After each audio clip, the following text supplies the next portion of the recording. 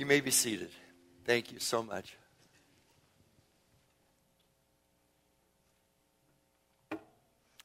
So today we want to talk about that word of God that was made flesh.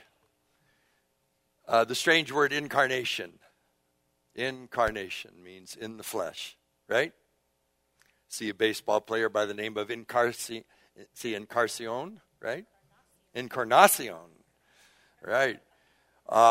Man, he's carrying around the gospel of Jesus all the time. He may not even know it, right? The Word made flesh. As we come to this, at this time to talk about more mysteries that matter. Last week we talked about the mystery of the saving God. Today we're talking about the mystery of God with us. This Christmas, Advent, this time of year, it terrifies me.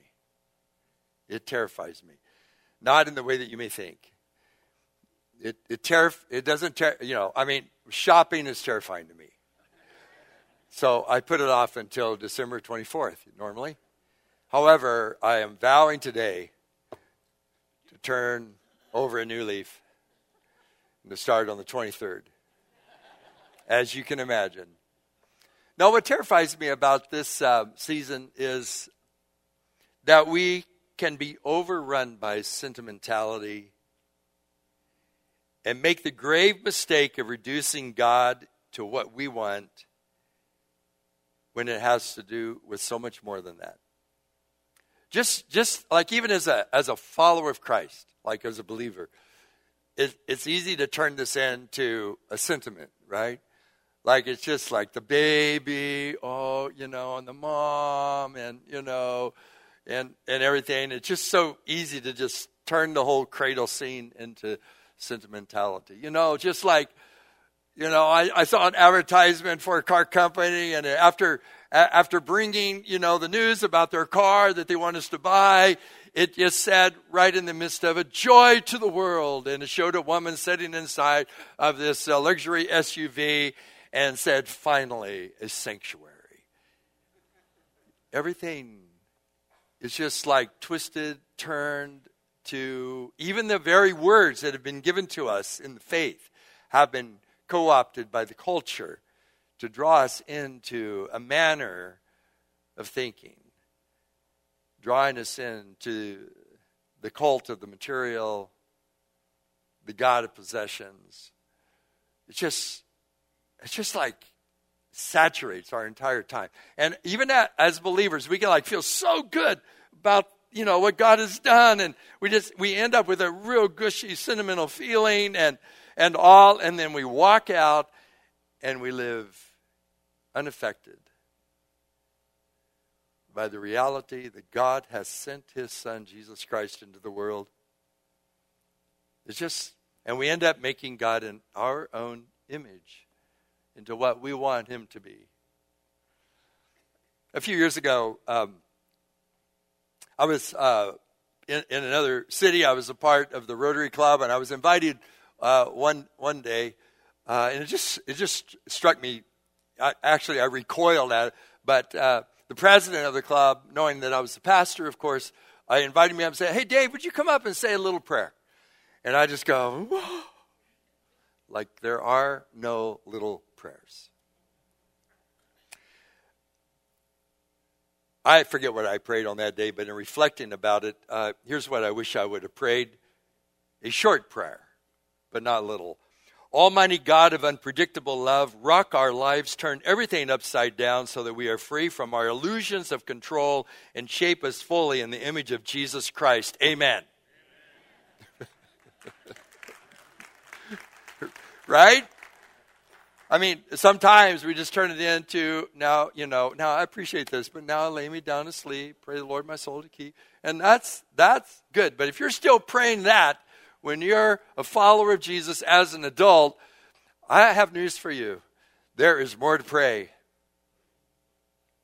There are great prayers to pray. And they don't have to be long. And they don't have to be like all academic. And they don't have to sound like your pastor. They can just sound like you. praying a big prayer to a big God. See, too many times what we believe about God is simply a reflection of what we want God to be, rather than what is revealed to us in the Scriptures. It might be good, as Miroslav Volf reminds us, that we remember Isaiah 55, where it says, "For as the heavens are higher than the earth, so are my ways higher than your ways, and my thoughts than your thoughts, declares the Lord." He goes on to say that our hearts become factories of idols in which we fashion and refashion God to fit our needs and desires. But as followers of the Lord Jesus Christ, we have a God who has revealed himself, and we have a word that has been given to us, and the word incarnate, the word in the flesh, is where we turn to understand who God is. Amen? Who God is. So perhaps we should find ourselves, in order to break free of sentimentality or of the gods of our culture, perhaps we should find ourselves on this day following after the 4 R's of repentance, turn our hearts once again toward God in Christ, renouncing the lies that have been fed to us by cultures, but also by our own desires, that we would replace it with what God truly says about himself and about us, which is the best news of all, and that we should receive the power of the Holy Spirit to in fact walk in the way that God invites us to walk for the fullness of life and peace on earth. Our dear friend, our neighbors across the street, helped us raise our daughter, Amy, and we helped raise their daughters. Mary suddenly passed away a few weeks ago, about 10 o'clock at night. They couldn't save her. Massive heart attack. It was Mary's practice during every Advent. At the beginning of December, she would make her way all throughout the neighborhood, and to all the young kids in the neighborhood, she would hand out Advent calendars, oftentimes filled with chocolates. So who wouldn't want to do an Advent calendar, right? One day at a time, one chocolate at a time, right? Just remembering the birth of our Lord Jesus Christ. She would do that, but she died before this Advent, and so on Advent, or as it began in that week, 2 of her daughters went and bought the Advent calendars, walked up and down the street in our neighborhood, delivering to the young children their Advent calendars to keep the memory alive of what her mom had done.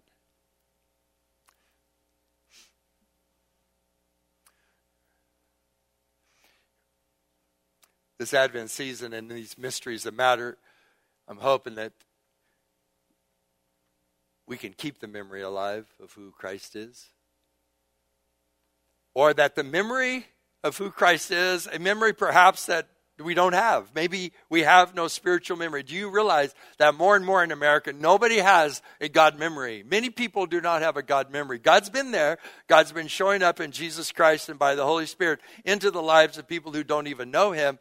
But many times they don't have like a conscious memory, a God moment, a God memory.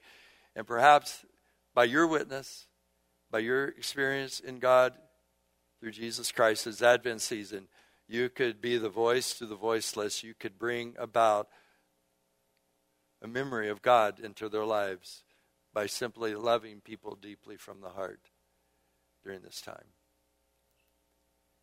It is into this that we now come to the text.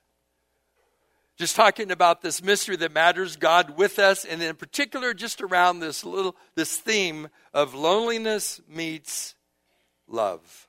Our loneliness is met by God's amazing love. 2 verses that are of particular importance. One that we read last week, it just has to almost be the theme all the way throughout, but it's Isaiah chapter 9, verse 6. For to us a child is born, to us a son is given, and the government will be on his shoulders, and he will be called Wonderful Counselor, Mighty God, Everlasting Father, Prince of Peace. Amen? Wow, isn't that awesome? And then the next verse is this. So that's the promise, right? That's the promise. And the next verse is the fulfillment. The Word became flesh and made his dwelling among us. Verse 14 of John. We have seen his glory, the glory of the one and only Son who came from the Father, full of grace and truth. John testified concerning him. He cried out saying, this is the one I spoke about when I said, he who comes after me has surpassed me because he was before me. Out of the fullness, out of his fullness, we have all received grace upon grace. For the law was given through Moses, grace and truth now came through Jesus Christ. No one has ever seen God, but the one and only Son, who is himself God and is in closest relationship with the Father, has made him known. And all God's people said, I was thinking about, wow, but amen will work. All God's people, not just God's, all the people of the earth, reading this, understanding a little bit about what this means, go, and like it takes your breath away. No one has ever seen God, but this one and only Son, who is himself God, is in closest relationship with the Father. He has made him known. He has explained him to us. Oh my goodness. See, this Word made flesh. The Word made flesh. The Word was made human. The Word made his home with us. This is the mystery of God with us, right? He has come. He has done this. Oh, we sang the word Emmanuel, right? You know what Emmanuel means, right? Say it with me. God with us. That's what Emmanuel means. Therefore, the scriptures in Isaiah chapter 7, verse 14 says, therefore the Lord himself will give you a sign. This is like 500 years before the birth of Jesus or so. It says, the Lord himself will give you a sign. The virgin will conceive and give birth to a son and will call him Emmanuel. The promise now fulfilled. Oh man, how rich he is, how poor he became, says Augustine. In the beginning was the Word, John chapter 1. In the beginning was the Word, and the Word was with God, and the Word was God, and by him all things were made. Right? In the beginning was the Word, and the Word was with God. The Word was with God, and the Word was God. Look how rich he was. And then verse 14, and the Word became flesh and lived among us. Look how poor he became. There's a verse back in Paul's writings, 2 Corinthians chapter 8, in which it says, for you know the grace of our Lord Jesus Christ. Although he was rich, yet for your sakes he became poor, so that you, through his poverty, might become rich. Don't mistake that for material possessions. It's much grander than material possessions. He who was in the very form of God, putting together some other scriptures, who was in very form God, and who himself knew no sin, took on human flesh, became sin for us. Not that he sinned, but he became sin for us, a sin offering for us, so that we might be restored to become the righteousness of God. It's just like, seriously, like this is the mystery of the presence of God, of the reality of God with us, that this is what has happened in this particular place, this particular time, the offense of God taking on human flesh. And this is the challenge for us, to believe the mystery that God became flesh, that God entered into humanity, that God knows what it's like to be you, that God gets under the entire load of your life, under the entire suffering of the whole world, in order to reconcile us to God and to heal our brokenness. What an amazing truth and gospel it is, right? That just leads us into this, like for what purpose is this? Why has he come? It says in verse 16, and we have seen his glory, or verse 14, and we have seen his glory, the glory of the one and the only Son, who came from the Father, full of grace and truth. What is the purpose? That question has been raised for a long time. way back, in third, fourth centuries. So I'm going to reach back a long ways to some writings, okay? Irenaeus, he raised the question, for what purpose did Christ come down from heaven? Answer, that he might destroy sin, that he might overcome death and give life to humans. Yeah, anybody like human here? Is it would this be for you? Like, this is for you. You don't even have to be a believer. This is for you whether you believe or not. This is why he came. You don't have to. Right now, nothing is required of you. This is the gift of God to all of us. To those sitting in here, to those who have never come into a church, to those who are far, far away. This is for everybody. This is for humans. For what purpose did Christ come down from heaven? That he might destroy sin, overcome death, and give life to humans. And this is like the glory. This is the glory of Christ, that in his cross he overcame sin and Satan and death, right?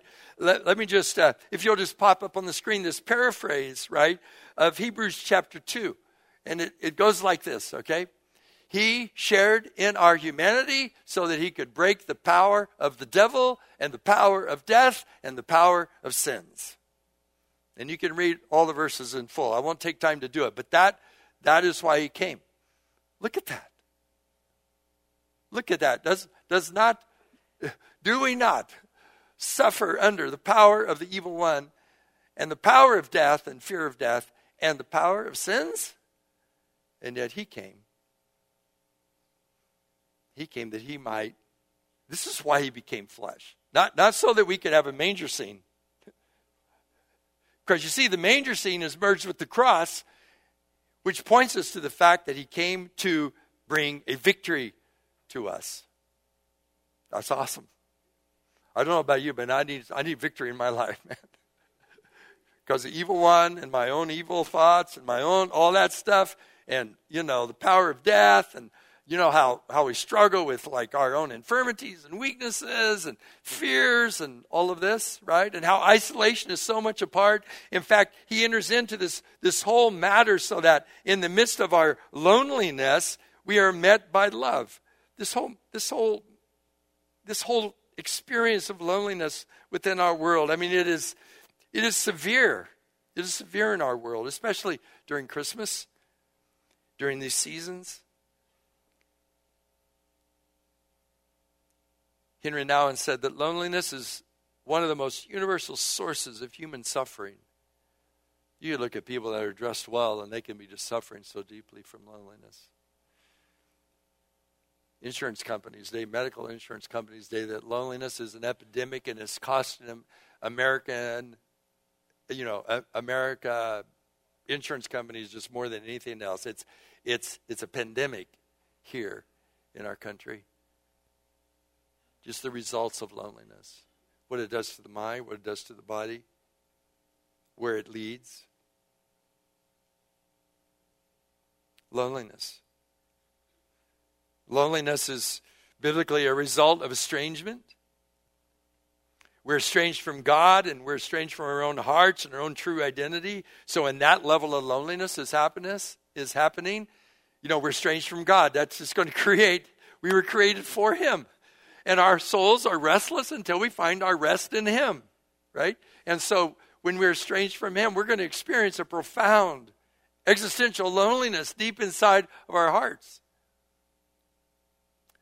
And we're estranged from God. We're estranged then from our own hearts and our true identity. So we live out false narratives that only complicate our lives and increase our loneliness. And we're estranged from others because of our own sins and the sins of others. That's the most substantive loneliness that is going on in the world. And then there's just the awful loneliness of loss. Not through any sin on our part necessarily. It's just there's death and there's loss.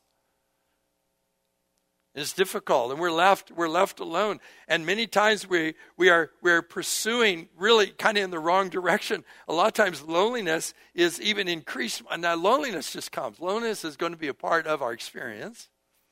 Just want to set you at ease there. It's just, if you're lonely, it doesn't mean you're evil. But loneliness is a part of our experience. Jesus has come to speak into it, right? So there can just be this loneliness. A lot of times that is increased, however, by us being in pursuit of something other than God. So here, it's really interesting. This question was raised in some of my reading over the last few weeks. Do I want to know who I am, or do I want to know who God is? So if we are only pursuing who I am, who am I? Who am I? Who am I? And I'm in on that whole pursuit. There's a high chance that you're going to increase your sense of isolation and loneliness. But when you begin to pursue who God is and just seek out who He is, you will find yourself.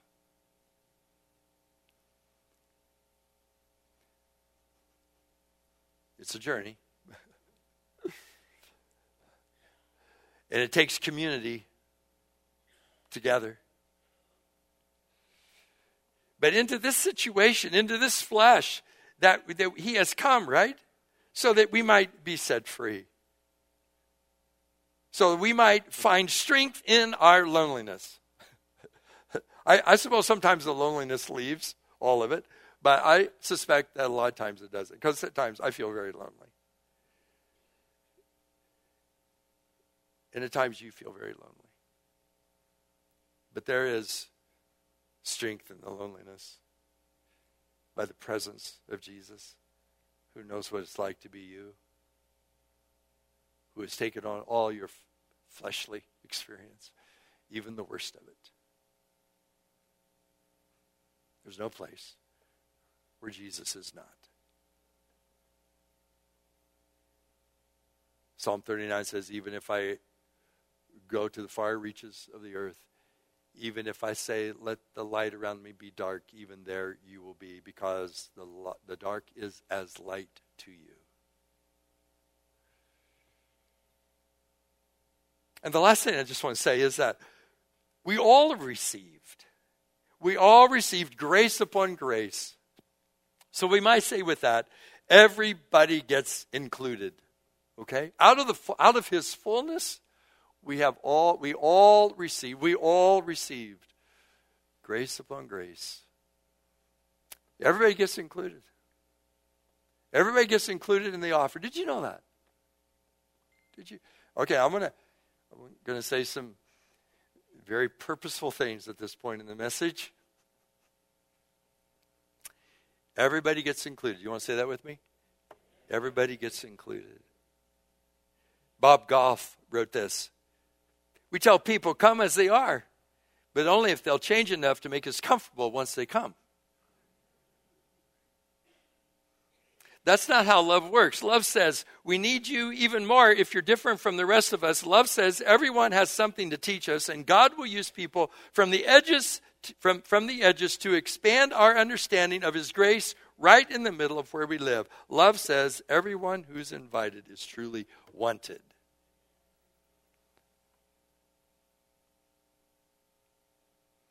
We're reminded by Jim Wallace in a recent book he wrote, in which he said the early church was making a public statement because baptism, which we'll do next week, and if you want to be baptized, please let me know today. I would love to hold you under the water for a brief moment. Because in a public statement, baptism was a public and not a private event. It was the statement that said this: in this community, we will overcome the divisions between Jews and Greeks, men and women, slaves and free. If you don't want to be part of the kind of community whose purpose is to bring people together, don't join this community. Imagine churches in America making that kind of strong statement today. We need to reimagine that the early church reality could be born again into our reality. So you see, at creation, the Word, in the beginning was the Word, and the Word was with God, and the Word was God. In the beginning, the Word was at creation. All things were made by Him. All things were made by every person that you see on the street. every person of color, every person of different nations, every different tongues, every person who has, even people who have gender confusion, all these things, all these people were made by God. All these people were made. Republicans were made by God. Democrats were made by God. Mexicans were made by God. Muslims were made by God. Everybody was made by God and were made for Him. All right? And the Word became flesh. Not just Jewish flesh, flesh. People flesh, humanity. And entered in. And in that very moment, all races were made for Him and by Him. Every person bears the image of God. And Jesus came to restore us into relationship with God. Everybody. Amen? Okay, you still hanging up with me? Well, not hanging up. You hanging with me? Here we go. So that means that nationalism, whatever nation, tribalism, prejudices, all these ways in which we exclude others, these things, love overcomes.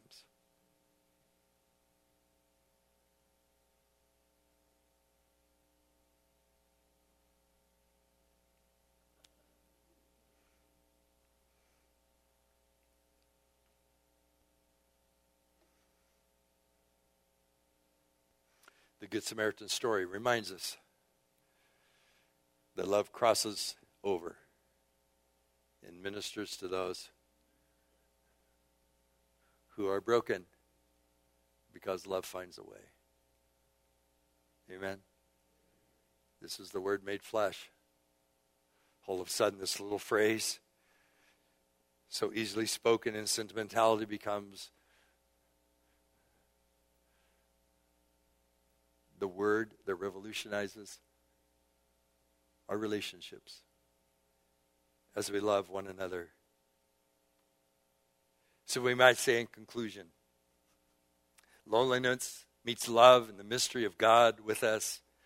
So on this day, someone entered into our broken space and broken hearts so that we could be reconciled to God and to one another. On this day, He declared the enemy's doom was certain. On this day, He declared war against injustice, racism, bigotry, abuse of persons created in the image of God, and against any nationalism that vilifies other races, colors, or languages or cultures. On this day, He reminded us that everyone is worthy of love. On this day, He began to teach us humility and how to cross over the hard lines and high fences of prejudice and fear. And on this day, He set in motion the new humanity of which the church is to be the demonstration on earth. On this day, we are invited into our likeness to God to give grace and to lay down our lives to live freely and fearlessly. On this day, we celebrate that the Word was made flesh. Emmanuel, the mystery of God in this single person, Jesus of Nazareth, has turned the curse and the blessing has come. Amen? Amen. What child is this? The songwriter wrote. This is Christ the King. Hurry, hurry, haste, haste to bring Him praise. Nails and spears shall pierce Him through. The cross He bore for me, for you. Hail, hail, the Word made flesh, the babe, the Son of Mary. Amen.